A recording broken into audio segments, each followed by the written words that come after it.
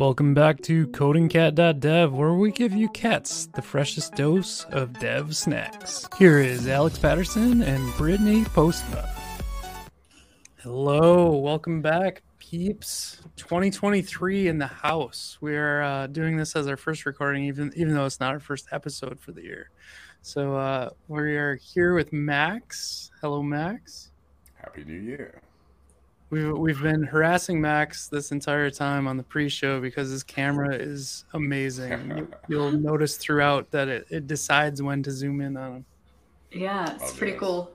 It'd be amazing if you could say, hey, zoom in now, and it would actually do it.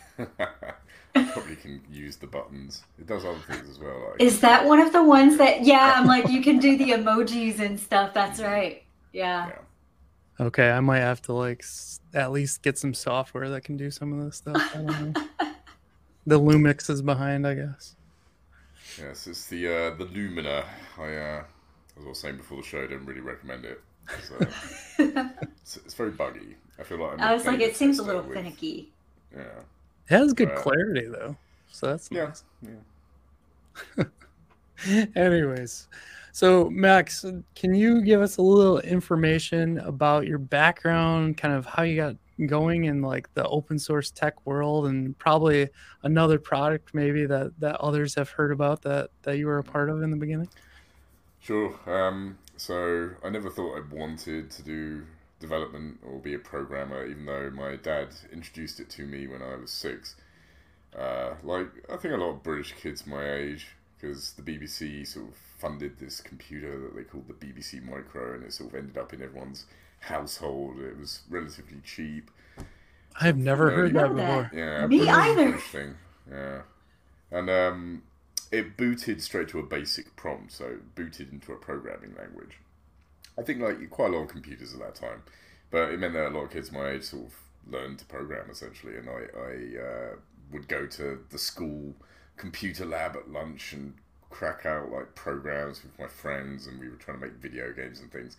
And as a result, I was trying to make games. I never really considered it for a career. And then I remember I met some people who worked as developers one time, and I thought they were the geekiest people I'd ever met. And I was 13, 14 years old at the time, so I was very influential in that capacity. So I went off and did a chemistry degree, and after getting that, I spent a year in industry and realised it was a horrible mistake, and I hated it.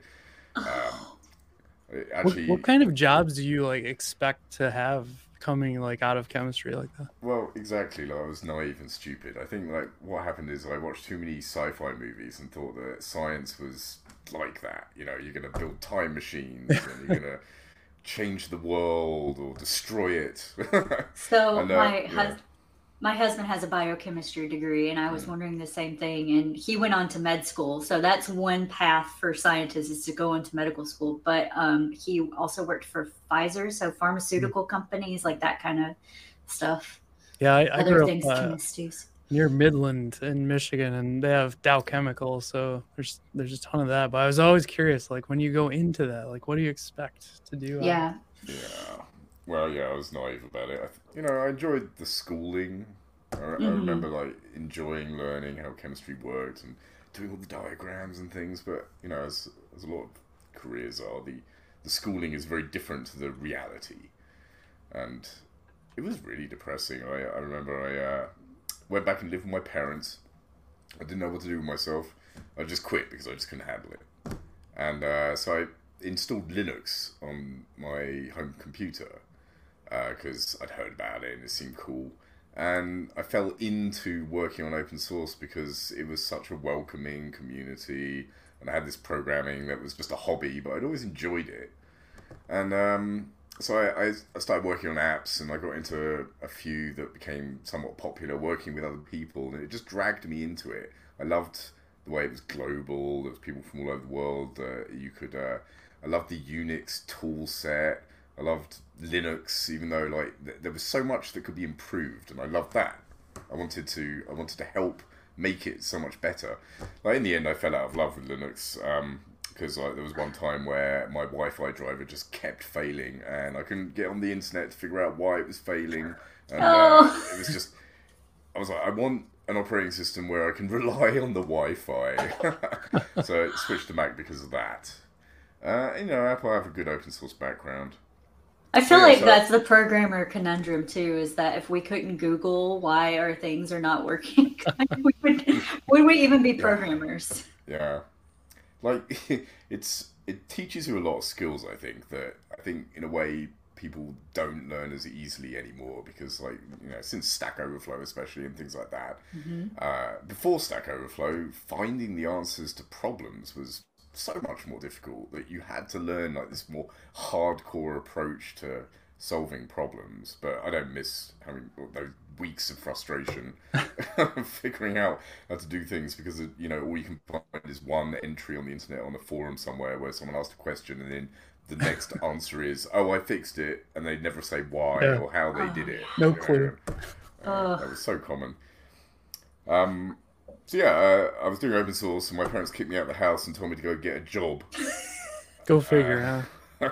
I was working nights, so I wouldn't have to talk to them, living under their roof, like waiting for leftovers to be left when they went to bed. So I get why they did it.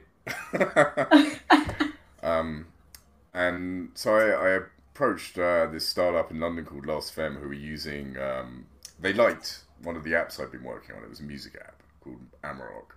And so they gave me a job. So I got into the industry via open source. So for me, open source has always been, the main reason I'm in this. And it's how I managed to get paid doing something that I love. Nice. Did you find that transitioning like past that first initial like career was challenging to stay in open source? Was your next move, was it Homebrew after that, or where did that kind of fit into the timeline? Yeah, so I was at Last.fm like 3 or 4 years, which is pretty much the longest job I ever had. But it was really fun to work there. It was the beginning of Web 2, so we felt that we were actually changing how the internet worked. Yeah. So their software was open source, but I wasn't really doing much outside of Last.fm open source wise for most of my time there. But towards the end, I was lead developer on the client team. So we made all the apps that Last.fm had, and there were 6 of them. One for Windows, Linux, and Mac, and Android, iPhone, and a BlackBerry app, because BlackBerry had a very brief app store. And maintaining these 6 different apps was awful. We used Mac because it was like the common platform. You could install the Android SDK on a Mac, and you could run a Windows emulator on the Mac, and then a Linux emulator for just general getting Linux working. It was almost always like a default, because if you ever wanted to go iOS too, like you had to have a Mac, so it kind of kicked that off.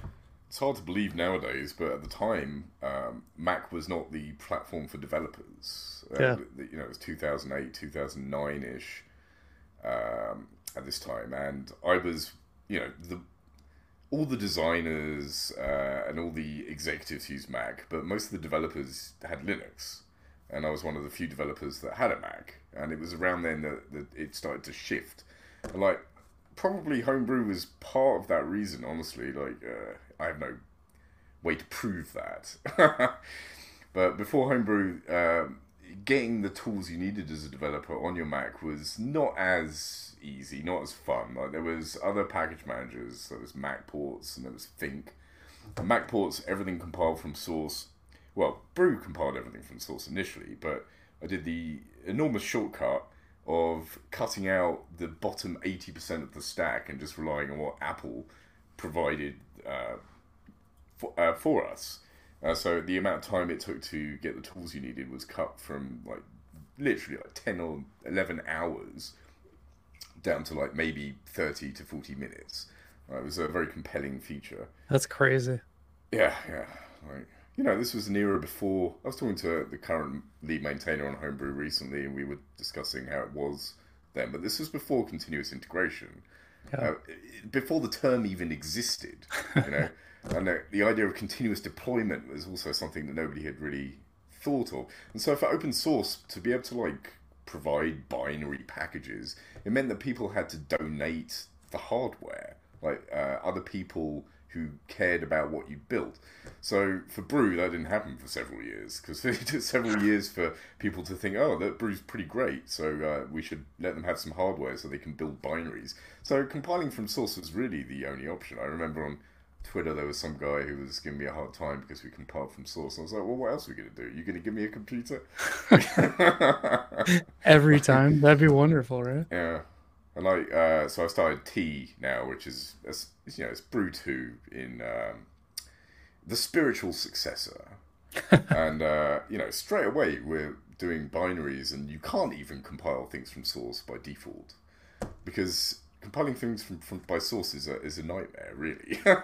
That's why there are package managers, because we know how to do it, and we put the frustrating work into figuring out how to do it for you. Different era. So, well, anyway, your question was about how Homebrew started and what open source I was doing up until then. And I started Homebrew because we were doing these 6 apps, and it was difficult. All the different open source libraries we used, all the different build systems, and like we spent, I don't know, 30-40% of our time just messing around, getting the build systems to work, getting the libraries to work, keeping everything up to date. And I'd complain about this all the time with my co-workers, and one day one of them challenged me to do something about it because they were fed up with me making so much fuss. And I went home and I realised that I hadn't really done any new open source in a while, and I wanted to, so I got started essentially with what became Brew. After a few months it was super useful, so I open sourced it, and then it took another like 6 months before anyone noticed it. But and then it's like crazy used ever since. It's just unbelievable. Yeah, the adoption was really phenomenal, and I loved it. It was so fun to work on something that everyone was super passionate about. Like, the timing was perfect for what it was, and the stack I used was perfect timing. Like, Ruby was becoming really popular at the time because of Ruby on Rails. Yeah. And Mac was the up and coming dev platform. And MacPorts wasn't really good enough. Like, for a while our tagline was MacPorts driving you to drink, ? Try Homebrew. Oh my goodness. Which, you know, after a few years we realised was pretty rude. So we got rid of it. But at the time it was fun. You know, yeah, I mean, it still sounds super fun. I mean, you have like Brew as the name, you have casks, you have pouring. I mean, it's got to be fun at the end of the day, especially at the bar talking about this stuff. Yeah, like I spent a lot of time thinking about the names of everything in Homebrew, because I spent a lot of time in general designing it so that it would be easy for people to come into the project and figure out how they could be part of it. And one thing I've always noticed with dev tools is, and a lot of technically minded software, is that people use terrible names for things, and you can't figure out what anything does, or some things don't even have names. They're just referred to with like half-sentence descriptions. And if you want people to contribute, you've got to get them understanding things as quickly as possible. So all the names in Brew were attempts at metaphors, so that you could understand, or at least have an inkling of an idea about the design and architecture of the entire system. And I think I was mostly successful with that. I went a bit far in places. I think it's still super fun. It is cool that they like connect through too, though. Let's take a quick break with our sponsors here, and then we'll come back and chat about tea. How in the world could I forget about this? There's no need to freak out. We have Storyblock. Robert, you're right. But we still need a plan. Okay, how much time do we have left until the launch? 24 hours. Okay, let's go.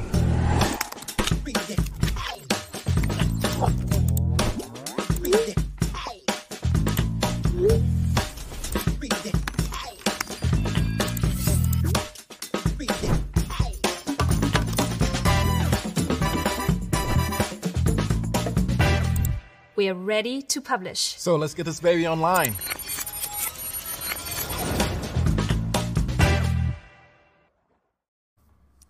Thank you again for sponsoring us, Storyblock, in 2023. Really appreciate that. Yeah. fun new. That's awesome. Nice new ad going. Yeah, that's pretty wild, right? So Max, you kind of broke down like your open source and how you kind of came up with Brew and some of the naming fun. And now you've named a new fun product called T, or T.xyz is the domain name. It's probably incorrect to call it a package manager from what I understand. Do you have a better description of like what T is and kind of what T offers? Sure. So, it's a little tongue-in-cheek when I say it's not a package manager, because obviously it is a package manager. But, I haven't worked on Brew much since like 2016 or so. Burned out. And I felt it was done. It was good enough. And so I wanted to move on to other things. And it's a good product, but the reality is like once you build something, you're always thinking about what the next version could be like. And so over the years I had like all these notes and I was like, oh, I could do this and I could do that. And it was funny, like last year when I was I was talking to a friend and he's always been into crypto stuff and I never really was because for like many people skeptical about it, and he's always been trying to get me into it. And then he NFTs were going crazy, and so I started looking at all the other stuff, and I saw this connection between what you can do with crypto and funding the open source community. And then I had this moment of inspiration where I realized that a package manager knows the entire open source ecosystem, and so with smart contracts and crypto we could effectively fund open source. And like my career has always been one where I'm in between jobs doing open source or doing 2 jobs at once doing open source. Like Homebrew was 2 jobs at once for years and years. So I managed to get funding and, founded T. And, I never really thought I'd do a Brew 2 because even though I had all these cool ideas, I just didn't really want to do it again. I'd done it once. I like doing new things. But because I saw this idea for funding how open source works, at the time I was working on open source and not getting paid, so I've always wanted to figure out if there was a solution to that. And I tried a few things and, over the years they didn't really work, but this one I think will. But as a result, I get to write a new version of Brew, essentially, like something which is a package manager that is new. And I came at it with the perspective that package managers are this really powerful tool. They make it so that all the other things that you need as a developer, or like any kind of person using a computer, frankly, like over the years with Brew, I received emails from architects and musicians and scientists and all sorts who use Brew because it was really the only way to get some of these tools. Some of these complicated like stacks of open source software, you need a package manager to provide that. So I realized that, there's so much more that can be done. So T, it's out now. I go to TXYZ and you can follow the link to the GitHub. It's been out just about 2 months. And so it doesn't even have an install command. It's like one of the crazy things about it. Like, what's a package manager without an install command, right? It's crazy. And that's because I don't think you should really install things in a global sense. If you're a developer, if you're working on things, and in many other ways as well, they should be like, people spin up Docker instances all over the place nowadays for the exact reason that they want a container. They want it to be containerized and separated. So T, things are never really installed in a conventional sense. You run T commands and it gives you access to the open source ecosystem. It puts all that power at your fingertips. And as I built this out, I started to realize that it was actually really cool and interesting how it can work because of that. And so we've extended it all over the place. And now we've got what we're calling T pipelines, where essentially you can construct it's just a Unix pipeline. But any tool from the entire open source ecosystem, just bung it in there. You can share that with anyone. And then they're not really installing anything. There's no permanent consequences to this. It doesn't matter if you've already got a version of Node installed and this one requires an older version of Node. It's not going to break anything else that you're working on. Every project that you have on your computer, every project your team has, every project that you work on as an open source developer, it has its own containerized environment and you can work on it separately. You're not worried about the pollution that might happen between these different tools. And it's pretty great. like the next version, I'm making it so that you don't even need to type in T. We're hooking into the command not found handler, and we're just going to like auto install everything you type in. And we played with this idea. That's crazy. We played with the idea thinking it was dumb, right? Because like, surely this isn't really what you want. So I put it in my shell configuration and tried it. And after a few days, I was like, this is insanely good. It's just so much fun. You can just type anything that you see from the internet and try it out immediately. And there's no permanent consequences. Just hang on. So let's talk about this a minute. Yeah. My brain just kind of broke. So like if I want to run a Docker command, I don't have Docker installed. I type Docker. You're telling me like it auto installs that thing? So it's like NPX without the NPX? Yeah. Yeah, well, you can type NPX if you haven't got NPX installed, and it will install it and then do whatever you've told it to. NPX, create React app or CRA, whatever. I can't remember the thing, but yeah. So like, yeah, it's quite nice. And I designed the installer so that the installer is it pretends it's T. So if you don't have T installed, you can use the installer line and then type whatever else you want after it. So, yeah, I did that so that, I noticed after a few years of Brew being popular that every blog post about anything starts with, first install Homebrew, then brew install foo. I was like, well, that should just be one line, right? So you can do the shirt cool TXYZ curl. So you need curl. I spent a while trying to figure out how we could do it without curl being installed, but, it's pretty sensible default for most systems to have it. And then you can type npx init or whatever, npx create React app, and it will grab Node and grab npx, call the create React app bit, and then you'll just end up with the directory there. And you step into it, T knows that it's a React app, and loads Node into your terminal. So, and then when you cd ... it's gone. If you type Node again, it doesn't work because it's not there. Well, it will with the new version, right? Because it'll work, but when you step into the directory, it uses the correct version of Node. This is really neat for things like just trying out if your project's going to work with the latest version. Like React Node 19 came out last month, and with T you can just do Node *19, and it knows to grab Node 19 and do npm start, and then you can see if it works. If it doesn't work, then you can go, I'll try that later, and like Node 19 is gone. It's not there anymore. So it sounds like it's a lot of things kind of wrapped up into one.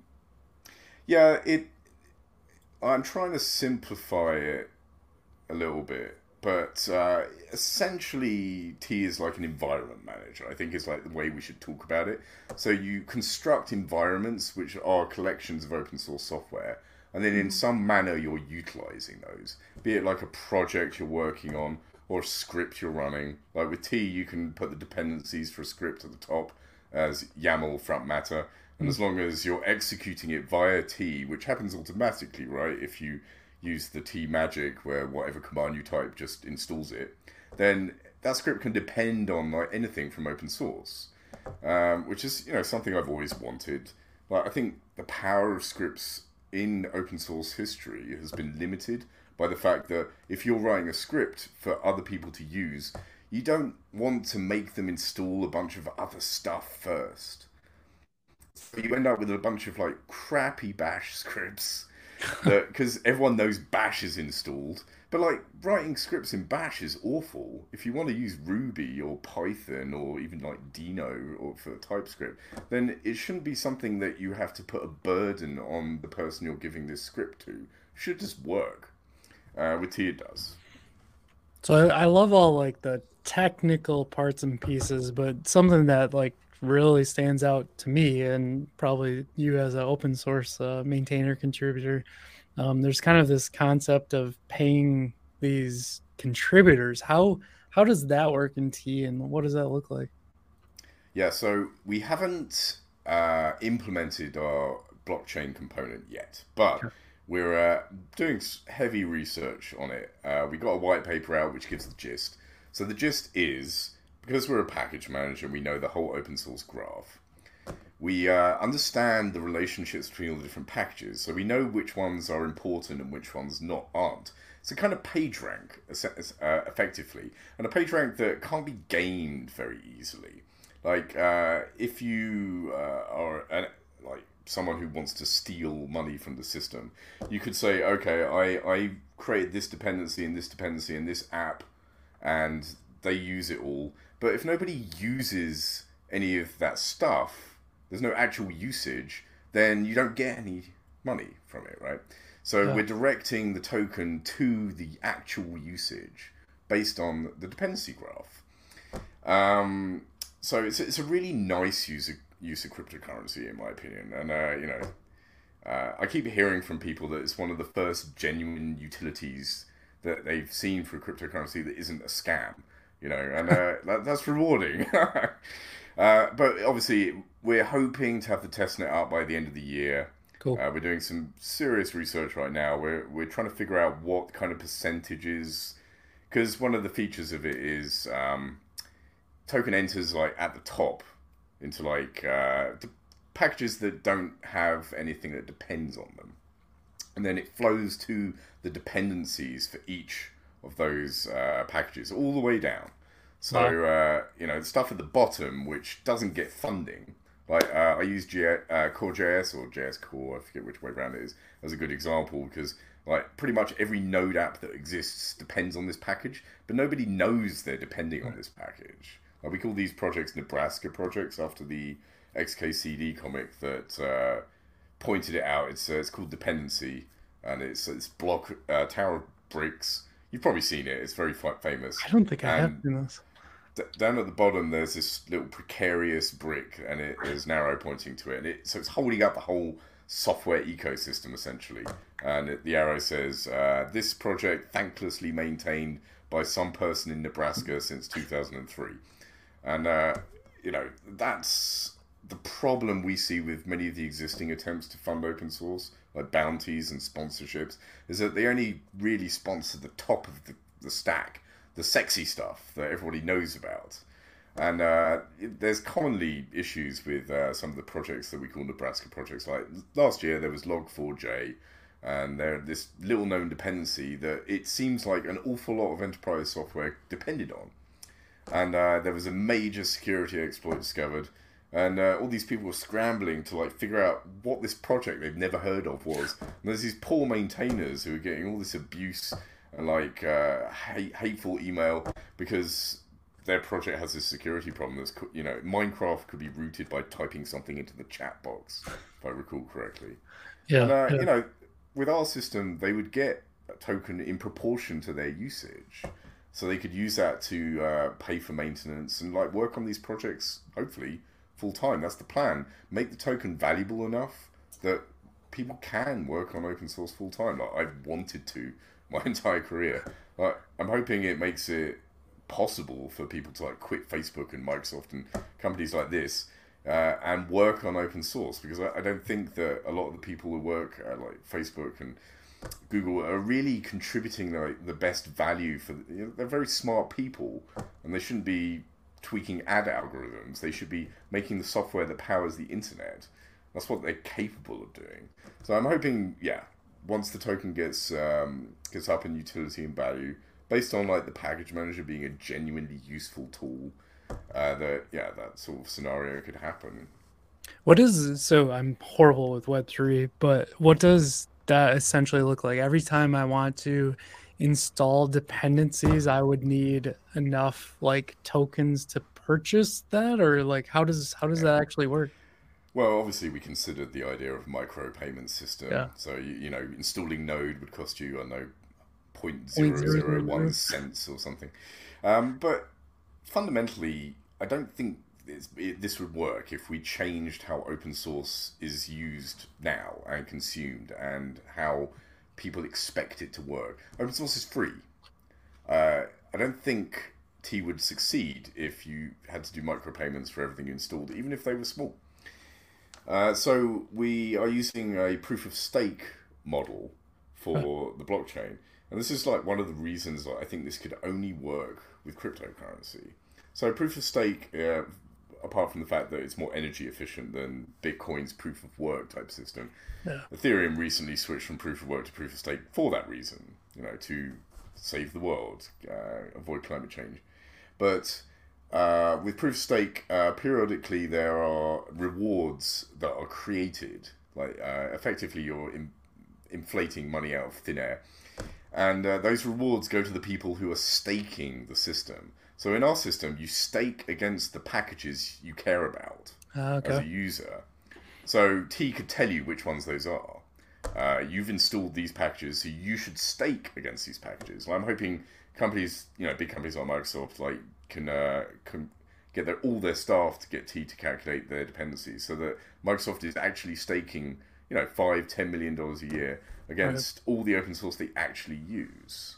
That's really money for them, but it goes a long way. And like Brittany would probably have to put $1 million in for Svelte because she installs it so often. Yeah. No, that's a really cool idea, especially at the corporate level where they're utilizing so much open source these days, and just no financial contribution back, or at least in hours for people maintaining things. That would be huge. Yeah, indeed. I have some sympathy for that, because if you're using 90, 100,000 open source projects, it's not realistic for you to really contribute to all of those. It's not even really realistic to contribute to just a few. Right. But effectively, we're automating that for you. And so I believe that there will be no excuse. And that the people maintaining open source, are very quietly optimistic about what we're doing. I've had a lot of private direct messages from the people who could actually benefit from this, that they're really excited and hopeful that this is going to work. The skepticism I get is from the consumers of open source who hate crypto. We were on Hacker News very briefly when we launched, and it was taken down because any mention of crypto is an immediate ban. And so, we're having to do a lot more grassroots marketing than I think is really fair. I have a hit list of companies I'm going to shame one day. It's shocking. Yeah, it's really any mention of crypto, and they're like, we're not doing anything with you. Nothing. It's really frustrating that blockchain and kind of Web3 stuff has gotten so entrenched with crypto so tightly. It's frustrating. The bad rep is deserved. Companies like mine are going to have to pull it out of that bad reputation, and it's going to be slow and difficult. But there was a lot of scamming, and there was a lot of stealing. There was a lot of bad actors involved. Mm-hmm. So I sympathize. Yeah, but for sure. We're a good company. So we're not going to make any money out of the proof of stake system. There isn't a percentage that goes to our company. Everything goes to the people staking because they need a reward, like bank giving you an interest rate, right? And then 50% or whatever percentage people decide goes straight into the open source ecosystem, and all the way down to all the. That's amazing. Just imagine if that was their day one, just how many more people could work in that industry, in the OSS industry as a whole. People like myself, we want to work on open source. It's what we enjoy the most. Everything we do at T is open source, so I'm getting the best of both worlds now. It's true. It's true. There's a lot of people out there who struggle. They struggle. Yeah. They would love to work on open source full time, but people need to eat. Yeah, totally. People have families. Got to take care of them. I'm probably missing a million questions about T, because often when we have products like this, I just haven't used it enough. What am I missing next that's still out there? Well, we got some exciting things planned. I'm very, very excited about one of these things we're building, and don't know if I should. It's going to be cool when I release it, and I'm trying to keep it secret. We're a couple weeks out from releasing the episode, if that helps. Yeah, no, it's going to be mid-year. I tried. But one of the things that I'm working on currently, which I think is going to be pretty cool, is what I call T/command.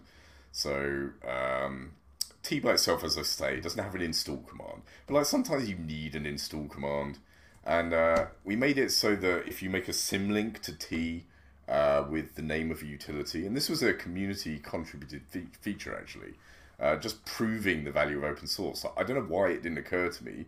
It's a great idea. So if you have a symlink like Node and it's a symlink to T, then typing Node installs Node if it's not installed. Otherwise, it just executes it. And I've had a lot of fun with this. I sign all my Git commits, but it's partly because I'm working on T so much. I delete my T directory all the time. So I had this period of weeks where every time I deleted the T directory, I couldn't sign my commits. So you'll look on the history of T, the commit history, and half the commits are unverified and half of them are verified. I'm so bad at keeping up with that. I feel like all my stuff's unverified. Well, one of the things that's going to be great about what we're doing with the protocol is everything has to be signed. Otherwise we can't give you money because you have to prove. Like, that's part of the nature of protocol as well, of course. So as soon as we implemented this feature, I have a symlink to BPB, which is the thing I use to sign my commits. So it's just a small Rust utility that does GPG signing, but it's just way easier to use. So now, whenever I delete my T directory, as soon as I commit, T automatically installs it again. It's just making it transparent so that you're not thinking about whether or not you have to use the package manager. It just magically happens. Which was kind of a lot of the goals that I had going into this. It's like, abstract away the package manager. No one likes package managers. They're tedious. They're in the way. You have something you're trying to work on, and I want you to work on that. And I don't want you to think about T or the package manager. I just want you to get on with what you're doing. Anyway, that was an aside. T/command is... why did I even talk about that? I don't know, sorry. But essentially, if you fork this repository and you make it in the right format, then we automatically will bring that in for T. So the entire sub-command system will be something that you can contribute to without a pull request. And, one of the things I learned about open source is that a lot of people are terrified of making a pull request. They see a big, important project and they're like, I'm not good enough. I can't do that. So with this mechanism, I'm taking away the need for you to even think about that. If you have a cool idea, fork the repo, implement it, and then next time you type it into T, it'll be there. Now, obviously, I'm going to ask the user if they're sure first, because I don't want to be executing unvetted code automatically. Yeah. But it'll be there, and so that's coming out hopefully within the next month or so. And that idea was because I know open source is all about the other contributions, everybody else's participation. Otherwise, it's not open source, and you don't get the best ideas, and you don't form the best way forwards with what you're doing. How do you handle a malicious actor like that? Will it at the T level stop that, or? Yeah, well, I probably won't initially implement anything to allow us to blacklist, but almost certainly pretty quickly we will have a blacklist that gets updated before we install the thing that might be bad. But it's something you've got to think about. The truth is, there is an awful lot of trust in open source, an awful lot. When you got, Node has made it even worse than ever with 3,000 odd dependencies being installed, and nobody vets all of that. Nobody. One of the nice things that we're going to have with our protocol, an additional benefit that we realized while we were designing it, was that we can take away people's token if there's malicious intent. So we call it slashing. So essentially we can improve the security of the open source ecosystem, provided that there's enough people looking for that. And we incentivize people to look for it. So if you find a malicious piece of code in a popular open source project, you submit that to the TDAO, and if we agree it's malicious, then you earn the token that we take away from the project. We give it to you. So it's like incentivizing white hats. Yeah. I mean, sorry. white hats. Yeah, but in a greater and broader sense. So I'm very excited about what we can do for the security of the system. I think it's only going to get worse. But there is a remarkable amount of trust, is the truth. All of us, when we're building things on top of open source, we're just crossing our fingers, really. Yeah. Here we go. Every day. Cool. I mean, that's all of our questions. I'm kind of thinking out loud here that we're probably going to have you on again in 6 months to see where this thing really heads to. It's going to be interesting to one day maybe never mention NPM or Homebrew again. That would be weird. And we just talk about T. So, well, maybe NPM will disappear, but I don't intend to replace NPM. I just intend for people to use it via T. Something I intend to try and clarify. Like, we're hoping NPM's registry, they'll want to move it into the T graph. So that people get compensated. And that's, it's going to be open source and open in every sense of the word, so that they can, and we'll provide libraries and tooling to make it easy. But I don't believe in replacing some of these things. Like, we're replacing some of these system packages to some extent, but we're not going to replace NPM. Fair enough. The JavaScript community know best how to replace NPM. We hope. I don't know. Cool. I think what we're going to do is move on into our perfect picks. And actually, Max, you are up first with your sweet warp. Oh, yes. So I only discovered this week, which I think is terrible of me. Like, I should obviously know these things much sooner. Not sure how long it has been out. Maybe it's more recent than I think. Because it's so polished, I just assume it must have been out for a year. So I was a Linux guy for years, and then I switched to Mac one day because my Wi-Fi driver wouldn't work, and I just got fed up with it. And I've used the default Mac terminal since, even though like everyone's like, iTerm 2 is a fabulous terminal, it's better than the default. I found the Mac terminal to be pretty great, and I tend to like defaults, especially when you're doing things like packaging. As soon as you change anything, something breaks somewhere. Like when you're trying to build 10,000 packages on a day-to-day basis. But I think this is a beautiful and wonderful piece of software. I'm very, very impressed by it. They've thought carefully about what the terminal needed, what was lacking relative to what we got. And so it's got like graphics, which makes sense. Why do I have to manage completion? Like managing completion is something I'm going to have T do. But I'm less incentivized now because Warp does such a great job with it. To be honest, they don't do as good a job as Fig, which is another thing I really like. Fig should definitely be checked out. And the command is always at the bottom, which makes sense. So you don't know, you're not looking around to see where you are. The way they space these things out is just great. I love how it's red when there's an error. I like how you can scroll through the previous blocks. It's just very thoughtful, and it's fast, written in Rust. It's good. I like it.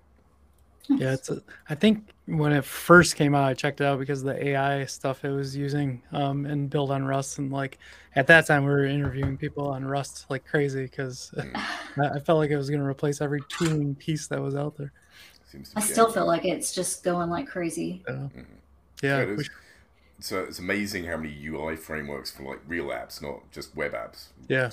Real apps. We should probably pull Chris back on and chat about Rust. Yeah. Brittany, you are up next. So my first pick, I hope I didn't pick this. I may have picked this in another podcast.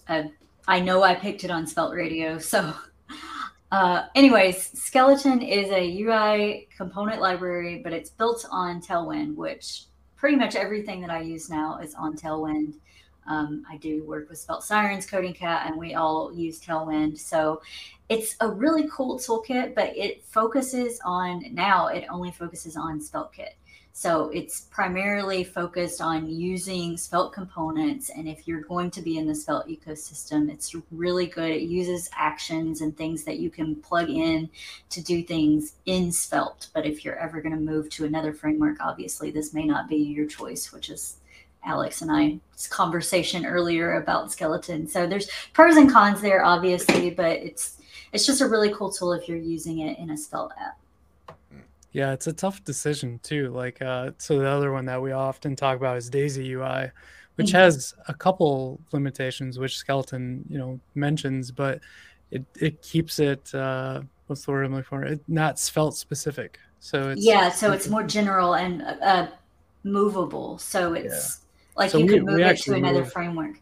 Yeah, when we've been rewriting over to Svelte, we actually moved a ton of stuff when we were using Daisy, and it just moved. Like we didn't have to touch it. So that was kind of amazing to me. Whereas this becomes a little more challenging if you're bouncing between React and Svelte and all the fun stuff. I think the thing that made me want to check out and try Skeleton in a project is the theme generator. So this is one of the things that was unique to me. I know Daisy has themes, but if you click the theme generator down there, you can actually plug in your own Tailwind theme, and it gives you that config file so you can build on top of it. And I really liked that part of it, that full customizable piece. And I think Daisy could implement something like this, and that would be really cool. I was thinking, I could be Do wrong. they have one? And I just don't remember. I was thinking they do. At the very bottom, you can do this. Oh, they do. Okay. Yeah. So I didn't realize they had one, but I think it's always doing our purple. Yeah. So, okay. So I don't know. We'll talk offline more. We'll see where we get. What's your second pick? Oh, my second pick has basically been what feels like my whole holiday was just like playing Minecraft. I never got into Minecraft before. Like I've tried to play a couple times and I never understood what it was about. I would just kind of wander aimlessly and not get it. And then I started building, like we play with my kids and my husband, and we just sat down as a family, and now we can all play on the same server. We build like these towns up, and then we travel and go and see other places and build up a new town. And it's been this fun like family activity that all of us can get involved in. So I've really enjoyed it. I don't like playing Minecraft. My son's been playing since he could function peacefully at all. But I love playing Minecraft Dungeons with him. I have not checked out Legends, so I'm kind of curious what that's. I don't know that one. We just play the regular one, but we play it on PS5, and then I do have Java and Bedrock on the computer too, on PC. He actually he's been doing custom commands, so he like runs over a block and it does all this crazy stuff. I hear a lot of people get into programming through Minecraft by doing mods and things. Yeah, that's what he's been doing. It's interesting. Cool. Couple things. Oh My Git, we did at work, and I actually did an interview for work. This is the coolest thing visually that I've seen come out of Git, if that's even possible. A cool thing that is. But we talk a lot about like the dependency pieces and things like that. It's really fun to see kind of all of the different things that this offers. So the way that you can like learn Git through this, as if you're challenged like me and you like really only learn visually, I found this to be really neat to be able to do it. So is it teaching you how to use Git? Yes. Yeah. Okay. So nice. It's really cool, like to learn how to like just see it happening. Like, you know me, I always have to go back to like the graph or something like that to actually look at it, because I'll fire a command, I'm like, I have no idea, other than like code showed up, I merged some code, I get that, but like visually, this is a huge help for me. Yeah. Of course, as we mentioned before the show, like everyone's talking about this, so I think I have to perfect pick it, but this is the new ChatGPT. It's freaking mind-blowing, all the stuff you can do with it. I think I asked it to code the other day. I don't know why I'm not logged in anymore, but let's try it here. This might have been Clark's pick last week when we did. Oh, was it? It might have been, because he used it to code a Svelte layout page. Let's see if this works. I might have to fast forward this part of the episode here. So yeah, here it's writing out a Svelte component completely on the fly for a login. Yeah. And it looks pretty decent, I would say. It does a great job. I've been using it a lot. It's even got like the handlers correct and everything in there. It's kind of crazy. Have you guys used the GitHub one? What's Copilot? Have you compared the difference between the two? Copilot is not as good in my opinion, but it is in your editor right there. Yeah.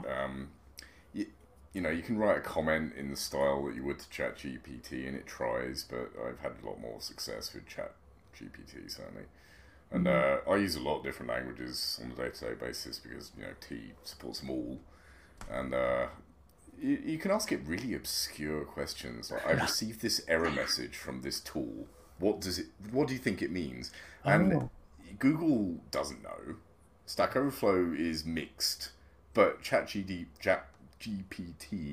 is it gives an answer, and often it's enough that you then can Google some more stuff and figure it out.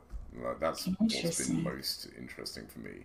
The wild part to me, like I've asked it certain things and it's like, we don't actually like use the live internet for this, so we can't find it. I'm like, what happens if you did? Like, what happens if you added a search, like whatever, Google to this? I couldn't imagine what you couldn't do at that point. Like, we always joke about our jobs kind of going away in a few years to AI, and I'm like, yeah, like this is scary good. So it's worrying. I've had sleepless nights worrying that you know, like I just mark started this a company podcast and as the beginning of the end, I guess. Like, I feel that what we're doing is somewhat AI resistant, because I'd like to see an AI figure out how to make Python relocatable on Linux, which would like took me 3 or 4 days a few months back. But then again, like working with ChatGPT, it's so capable. Like, I think maybe it would be fine. We all need to be a little cautious about the future. I think I watched like a TED Talk or something, and it was talking about, I believe it was Lake Michigan or something like that, and a drop of water going in it. And if it was from like 1900 until like last year, it had like barely even no puddle of AI. And it's because AI learns from itself as it keeps building. And by the end of this year, the lake was full. And I'm like, whoa, like that's kind of creepy to start to think about, right? So I don't know. I've seen the video as well, and it's like for so long, like that you couldn't even see the puddle, and because it's exponential, then suddenly it's full, and that's what we're seeing, right? Like last year, like 2 years ago, say, like everyone's like, AI sucks, can't do anything. Then we started to get these AI generation tools for images, and everyone's like, wow, that's pretty amazing, but it's still, it's not intelligent. Right. Now we got these chat tools that it seems pretty smart. So next year, When is that going to replace Google and Siri and all the things on our phones? That's what I need. I was just reading about Bing, or like Microsoft's thing. I don't know if it's still called Bing. How they're implementing ChatGPT like into that. Oh. And it's like, well, that's a next step, right? We got a bit of time because it's so expensive. Like, I saw current estimates, it's something like $1 million a day to run ChatGPT. Wow. So, they got a lot of funding so they can afford it, and they're getting a lot of interest and users and probably data. But yeah, the costs have to go down substantially. It's just the cost of the GPUs. They've got a great amount of press because like Google immediately came out and said, we can do all of this today. Like, you can use our services. I'm like, yeah, but you haven't shown people. Like, you need to show people. So it's kind of interesting. It's proof that you have to have a good product. You can't just have good tech. Yep. Exactly. Because, you could do this stuff with GPT-3 like 6 months ago. Yeah. But the UI sucked enough that nobody tried it. And then they made a good UI on top of it, tweaked it a little bit in various other ways, and like millions of people are now using it. Yeah. So, yeah. It's good. I mean, even like Warp, when it first came out, that was their a big part of it was GPT-3 was under the hood. So no one talked about it after that because it didn't do the amazing stuff that ChatGPT does. So I don't know. Anywho, we're down like a crazy rabbit hole. So, Max, thank you so much for coming on. I really appreciate it. I appreciate everything you did with Homebrew or Brew, however you want to state that. Really incredible. I can't wait to see what you're going to do with Tea once that comes out and kind of the next. And what it does for the open source community too. Yeah, that's a really big part. That's hits me right in the heart on that one. So, well, thank you. Thanks so much, and we'll see you next time.